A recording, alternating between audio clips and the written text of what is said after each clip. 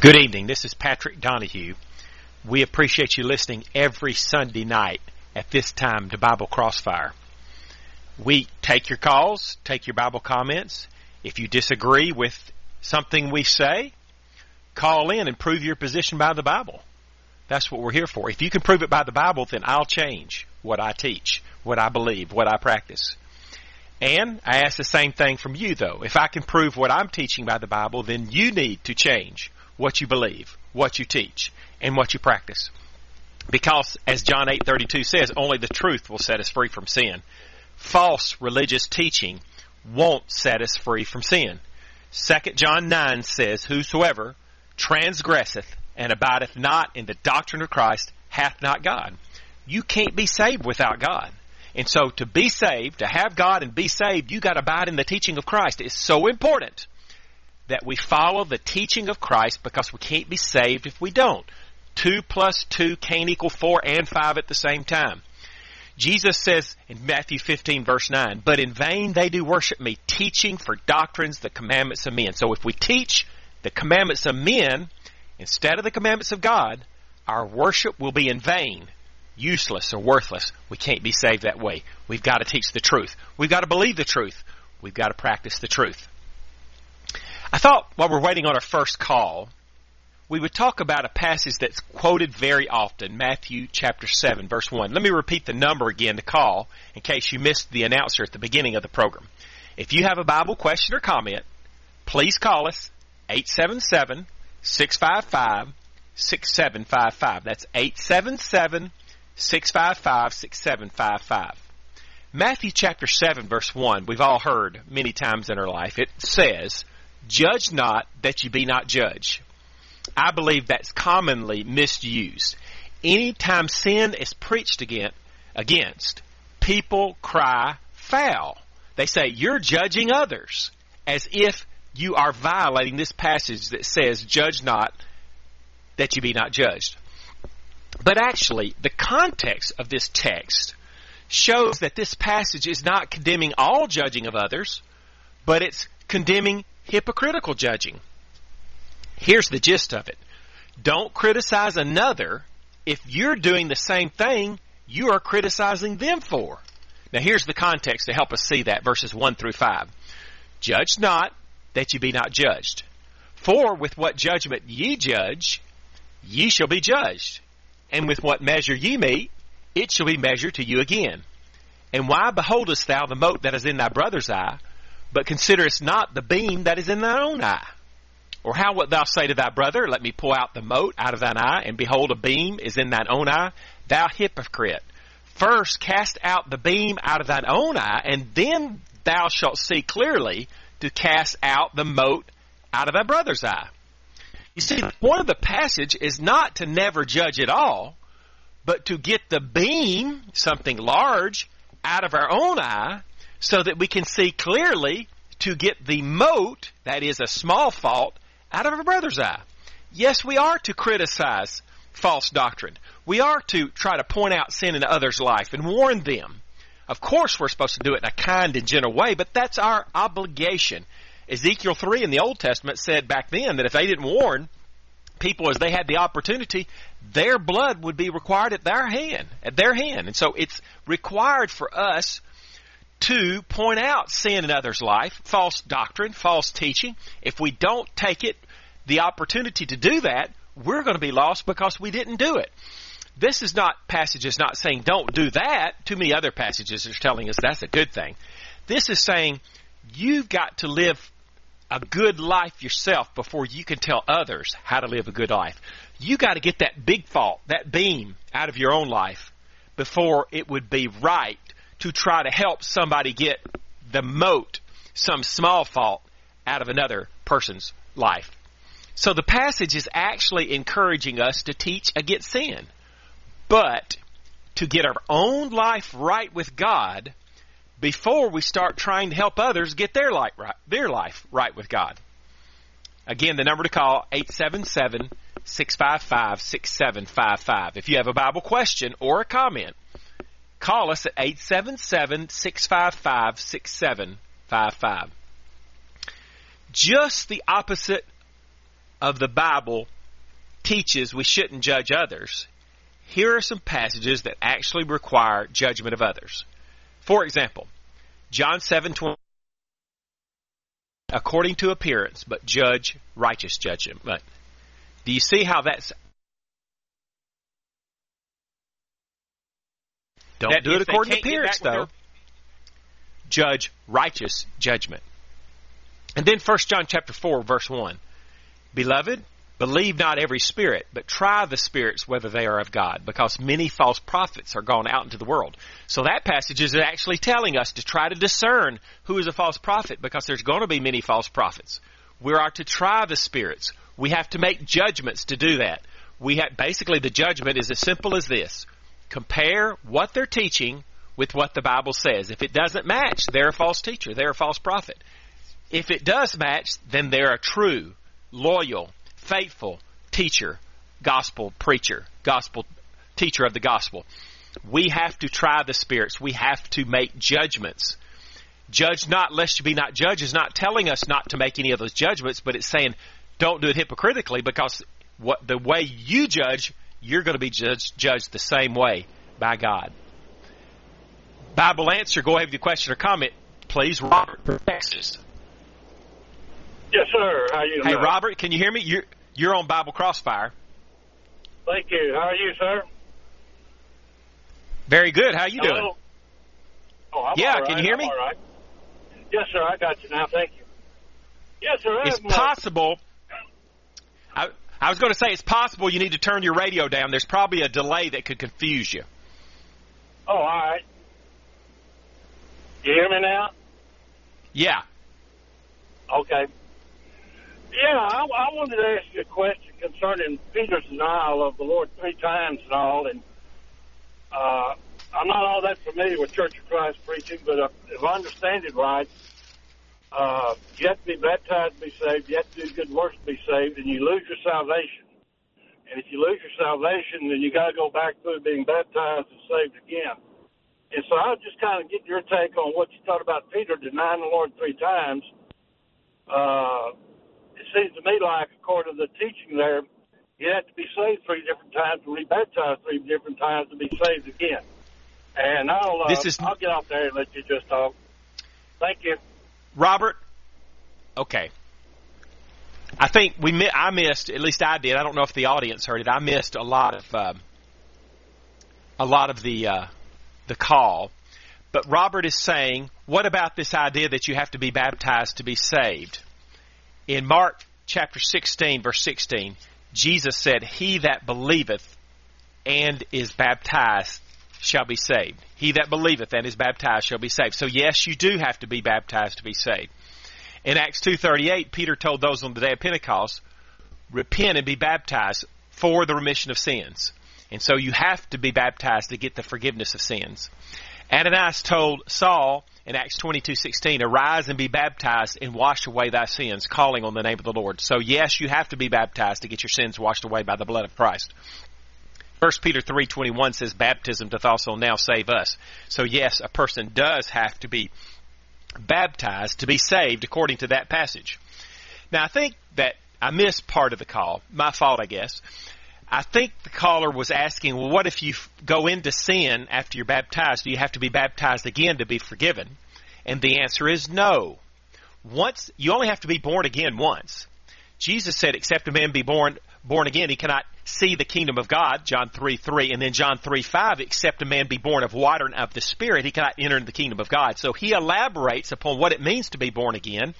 It involves being born of water and of the Spirit. Of course, that means it's talking about being baptized in water according to the teaching of the Spirit. That's another passage that proves you got to be baptized to be saved.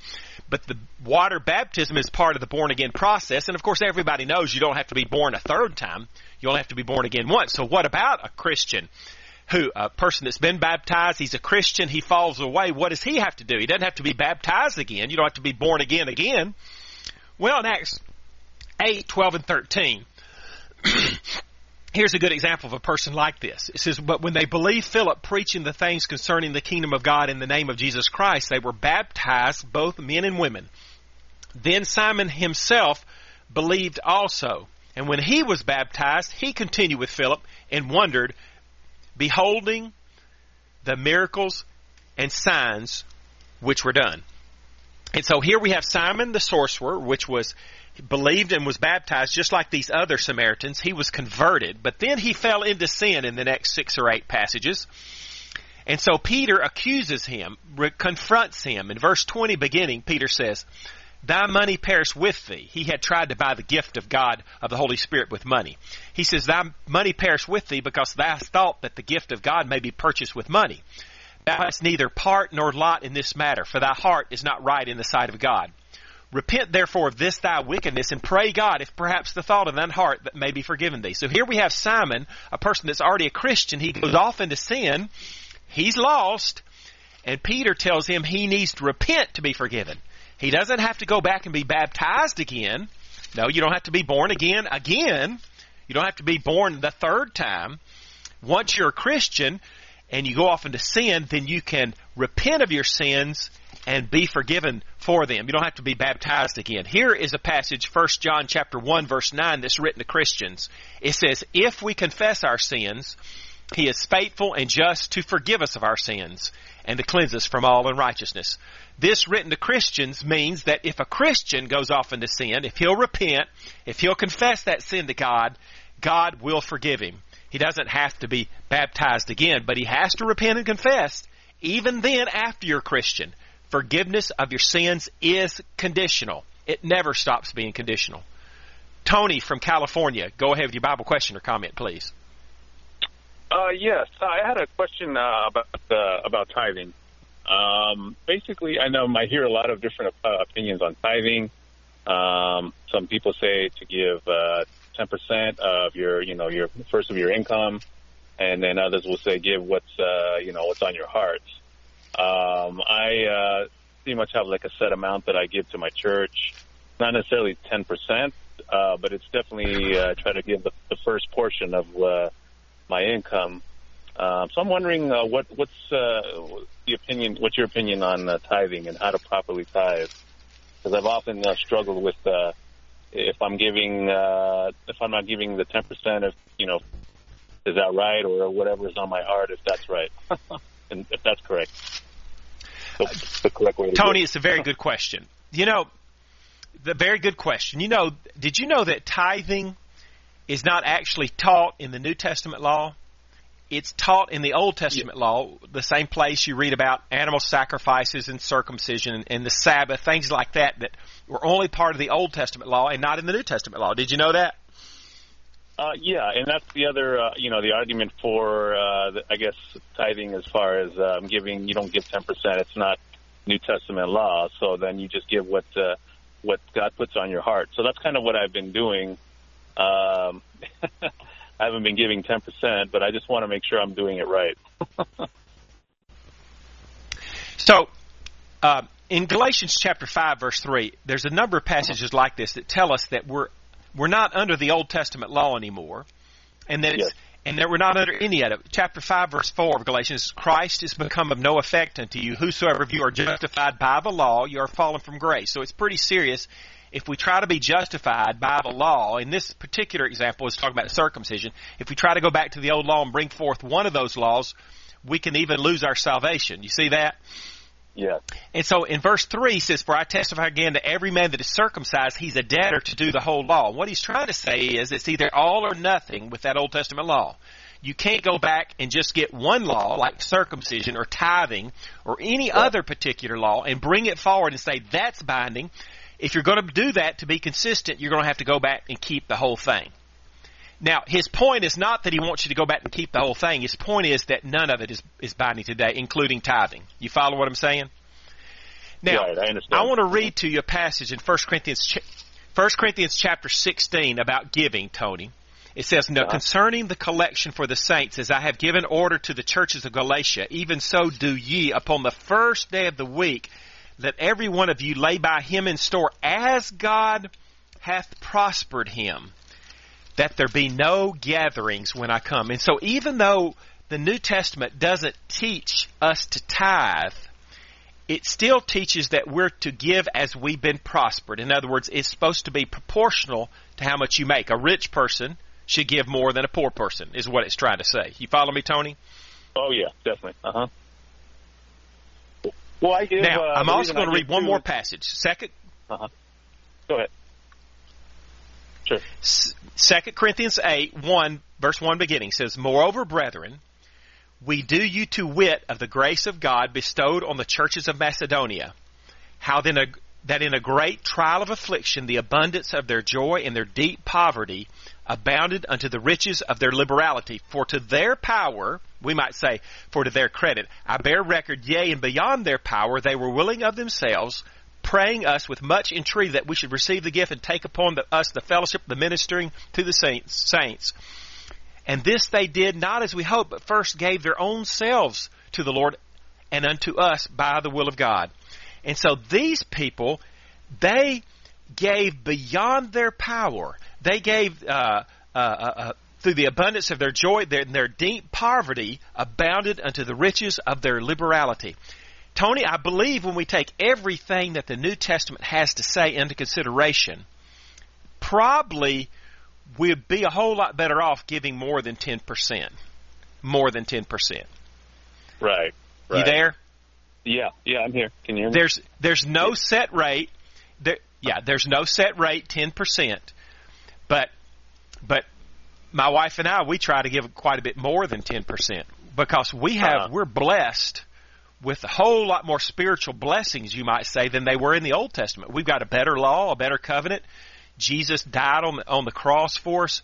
We should be so thankful. We want to give a lot more than that 10%. But I'm not going to name a number or percentage because the New Testament doesn't name a percentage. But it should be according to what we prosper. The more we make, the more we give. Tony, any more follow-up? I appreciate the answer. Just another quick question, General, about giving. When we give, I feel like the Lord has blessed me with the gift of giving. I've always been one to give my time or finances to, people in need. Now, I know the Bible says the Lord loves a cheerful giver. There are times, though, when I give that I don't necessarily feel cheerful. And I'm wondering, would it be best just not to give in that moment that I don't feel cheerful? Would it be best just not to give? Usually I'll give out of haste. I know that we shouldn't give out of haste, and sometimes I do that. But when I don't give, sometimes I feel bad. As I look back on it, I feel bad, like I should have gave. I feel guilty. So I don't know if the Lord is, I feel like not condemned, but I feel like I should have gave. But there are times where when I give that it's just more of like out of haste. But I try to give cheerfully. But I was just wondering what your thought is on that as well. I think I want to illustrate that with a discussion of the Lord's Supper in 1 Corinthians 11. Uh-huh. In 1 Corinthians 11, it's talking about eating the Lord's Supper, how that we show the Lord's death till He come. And in verse 28, it says, But let a man examine himself, and so let him eat of that bread and drink of that cup. So we're to examine ourselves when we take the communion, eat the Lord's Supper. Now, suppose I were to say, well, I'm examining myself, and I don't have the right attitude, so I'm not going to eat the Lord's Supper. I think we can all see that's not the right way to go. What we need to do is change our attitude, get the right attitude, get in the right frame of mind, and eat the Lord's Supper. Two wrongs don't make a right. So I guess what I'm trying to say, and maybe it's easier said than done, two wrongs are not going to make a right. We need to get our attitude right. We need to train ourselves. Again, I say it's easier said than done. Train ourselves to want to give to the Lord. It's not going to be something like, this is something I'm begrudging.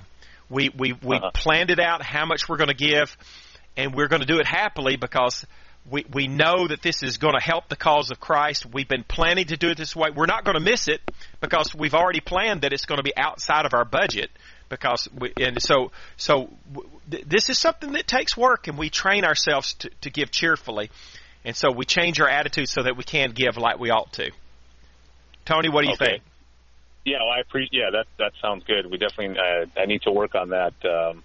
I guess what I meant to say was when I give to, let's say a homeless person or somebody, that might need some money, that's asking for money, somebody standing outside a liquor store asking for money.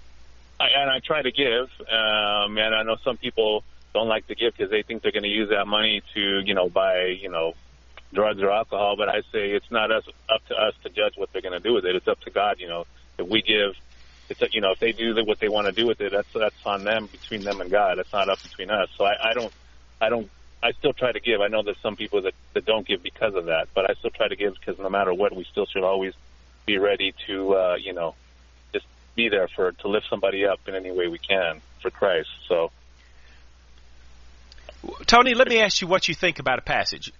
2 Thessalonians chapter 3, verse 10 says, "For even when we were with you, this we commanded you, that if any would not work, neither should he eat."